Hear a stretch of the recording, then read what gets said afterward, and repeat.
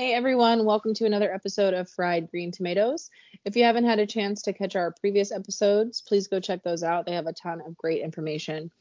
Today, in episode 6, we're going to discuss how to dry and cure cannabis. Once again, I'm Lauren, and joining me is my friend David. Hello again, everybody. Okay, so today we're going to be talking specifically about drying and curing, more so curing than drying because that was obviously our topic on our last episode, but we're going to touch into the very last phase of growing, which is obviously one of the most overlooked phases. And this happens right after you cut down your plant, you harvest it. The cure is when you are going to place it in an airtight jar or other airtight receptacle to cure it. And the curing process is essentially preserving the flavors and the taste of the bud by retaining terpenes and cannabinoids and reducing the chlorophyll, which is going to get rid of that harsh smoke. And it's also going to reduce kind of that vegetable or wheat or grass taste that you can get sometimes when you're smoking your cannabis. Typically, when you hang your cannabis, it's going to weigh about 3 times what it's going to weigh once it's dry, meaning that 3/4 of the weight of your buds when you first cut down your plants are all going to be water weight, and all of that is going to be moisture lost in the drying and curing process. A lot of this also includes sticks and stems, branches, leaves, all that trim that you're going to cut off when you're doing your final trim on your plants. So don't get super excited when you have a really heavy weight before it's dried. You're only going to get an accurate measure of how much you really yield after it's done curing. And when we're talking about how long we want to cure our cannabis, you don't want it to be super quick, but you also don't want it to be too long either. So too quick and the outside of the buds are going to appear dry and they're going to crumble really easily, and you're not going to get a good smoke out of it. Whereas on the other end, the buds could develop mold and cause, fungus. Other problems can happen if it stays wet too long because the immune system of your plant is in the roots. So when it is separated from its roots, it no longer has its immune system and therefore becomes an easy target for pests and molds and fungus and things like that. Okay, and how long does it take to dry cannabis? Drying should take somewhere around 2 to 7 days, depending on the environment, but you definitely want it to take 7, if not longer than that. If you start jarring your buds 2 days after you harvest it, unless you know exactly what you're doing, it's more likely that you're going to get that mold and fungus that we talked about. So you have to control your environment and your humidity. And if you need any guidelines on how to do that, you can refer to the previous episode right before this one, episode 5, and we will give you accurate times, humidity settings, environment settings, and how to know when it's time to actually consider it dry, and then you can start the curing process. And usually you're going to have a shorter drying time if you wet trim versus dry trim. Because if you cut off all of the leaves when they're wet, obviously the plant does not have that moisture to pull in the drying process, so it's going to dry more rapidly. So what is curing? So curing is the process of storing your finished bud after it's completely trimmed and ready to go in containers. Typically, airtight glass jars are used, but you can use really anything that's airtight, Tupperware containers, things of that nature. And the whole name of the game here is to stop the loss of moisture. For the first 2 to 7 days, you're going to want to dry it to a point to where it's not going to mold. Once it's at a point to where you're confident that it's not going to mold, your entire job should be preserving the moisture inside the buds, because when you preserve that moisture, you're also going to preserve the flavor and the smell, and it's also going to increase the quality of smoking it. And about how long does it take to cure? So if done properly, usually curing is going to take at least 2 weeks to a month, and that's a very minimum. This is a widely debated topic. A lot of growers will say a much longer period than a month will give you the ideal cure on your buds, but you'll really start to notice by smell. The smell of your buds will transform. At first, once they're really starting to dry, they're going to taste very, very harsh, and they're going to smell like freshly cut grass or hay or something like that. But once all the chemical changes start happening in the buds, slowly that smell is going to change to what you would, commonly associate with bud, right? And the ideal way to do that is keep it in the airtight container with a humidity around 65%. And there's a couple ways that you can do this. One, you can get little devices that you put in each jar that are going to measure the humidity for you. And when the humidity gets too high, you can just open up the jar, let it air out for a little bit until it stabilizes in between that 55 and 65% range, then put the lid back on it. This is called burping. Another way to do that is that there are companies that sell two-way moisture packs that you can put in the jars that will keep the humidity around that 65% level. But you do need to be careful, because while they are called two-way moisture packs, that's not necessarily accurate. They will not dry out bud. So if you put a two-way moisture pack in a jar of cannabis that is too wet, it's not going to have any drying effect on that cannabis. But if the cannabis is too dry, it will put some more moisture back in that jar and then make, revitalize your buds a little bit. Okay. And why is curing cannabis so important? Well, one, it's probably the most overlooked aspect of growing in general. So during curing, the moisture continues to draw from the very, very center of the buds towards the outside, because when you dry out your buds, it's obviously going to dry from the outside inward. And while it is going to appear and feel and smell and look like it's completely dry to you, the insides of those buds are still going to be wet. And leaving them wet like that can lead to bud rot. The moisture can cause fungus and, obviously mold, like we've talked about multiple times already. But just because it looks dry on the outside does not mean that it is dry on the inside. And what you're trying to do is you're trying to get an even distribution of moisture from the inside to the outside of the bud. And the way to do that is by curing it. So after you harvest the plant begins to degrade, and enzymes and aerobic bacteria break down the excess sugars and starches inside of the bud. And it's those sugars and starches that make the cannabis very, very harsh to smoke. And curing cannabis essentially forces the plant to use up those sugars and the starches, as well as any excess nutrients that are in the stems and leaves that had a chance to dry out and get stuck inside the plant when you hung it to dry. As we said previously, it also affects the flavor and the quality of the smoke. You can definitely tell when something's been cured for a long time. You're not going to have as many coughing fits as you will with something that's freshly hot off the presses, if you will, right? And the reason for this is that there are terpenes on cannabis, and terpenes are what provide the smell and the flavor. And terpenes are extremely sensitive, and they can degrade, which means it won't smell, taste, or be as strong. And they can also evaporate completely if your temperatures get too low or too hot. So if your temperatures are 50 degrees Fahrenheit or lower, they can evaporate. And if your temperatures are over 90 degrees Fahrenheit, they can evaporate. So you could theoretically waste all of that effort that you did growing by not curing it at a correct temperature.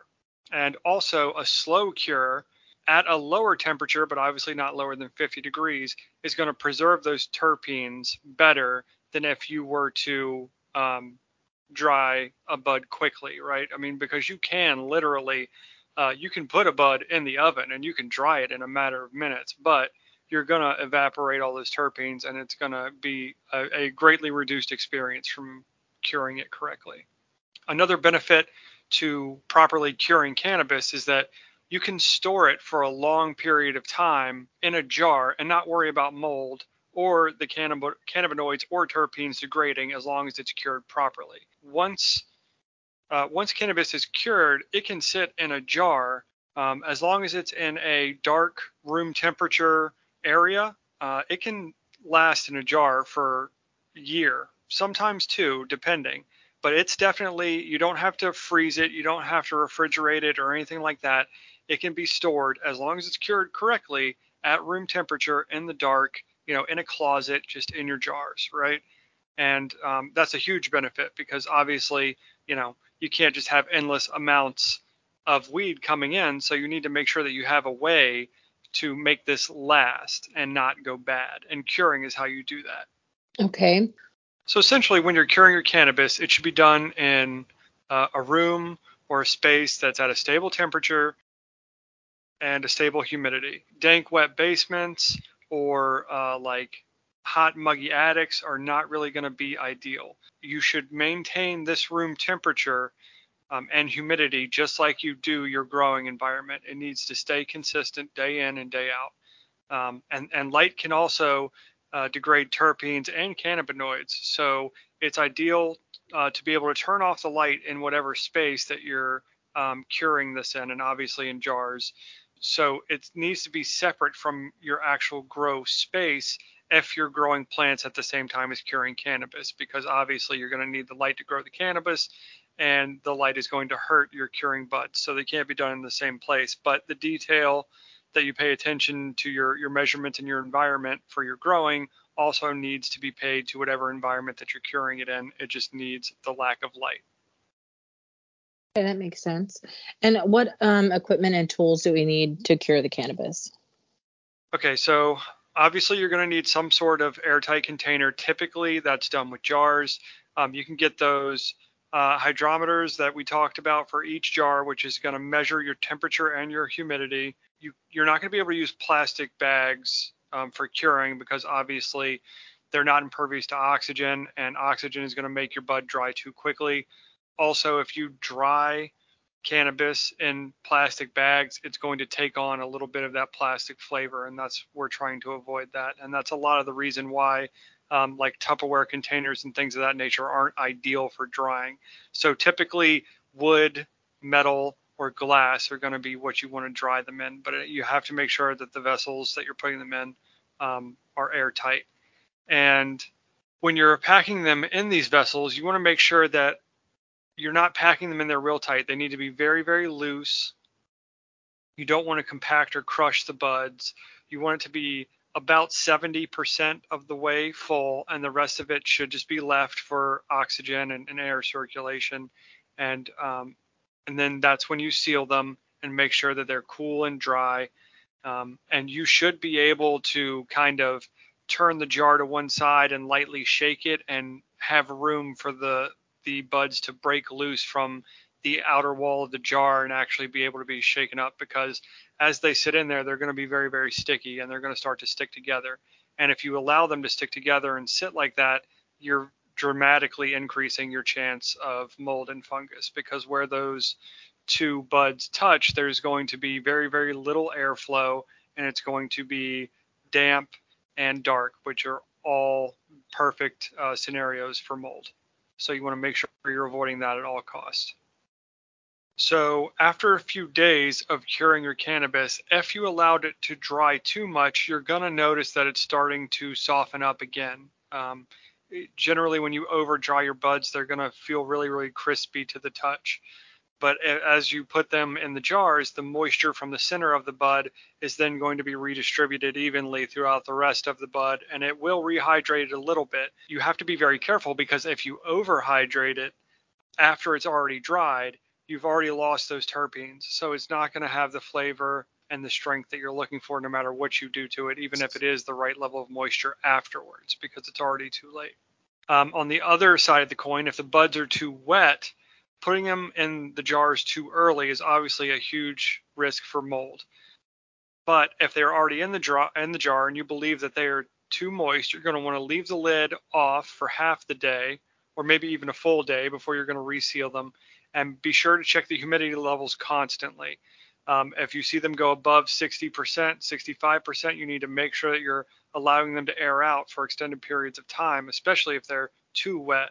And you may even have to go a step further and take the buds out of the jar completely and let them air out. But the key is that every single one of those buds needs to be turned, and it needs to get air access to it.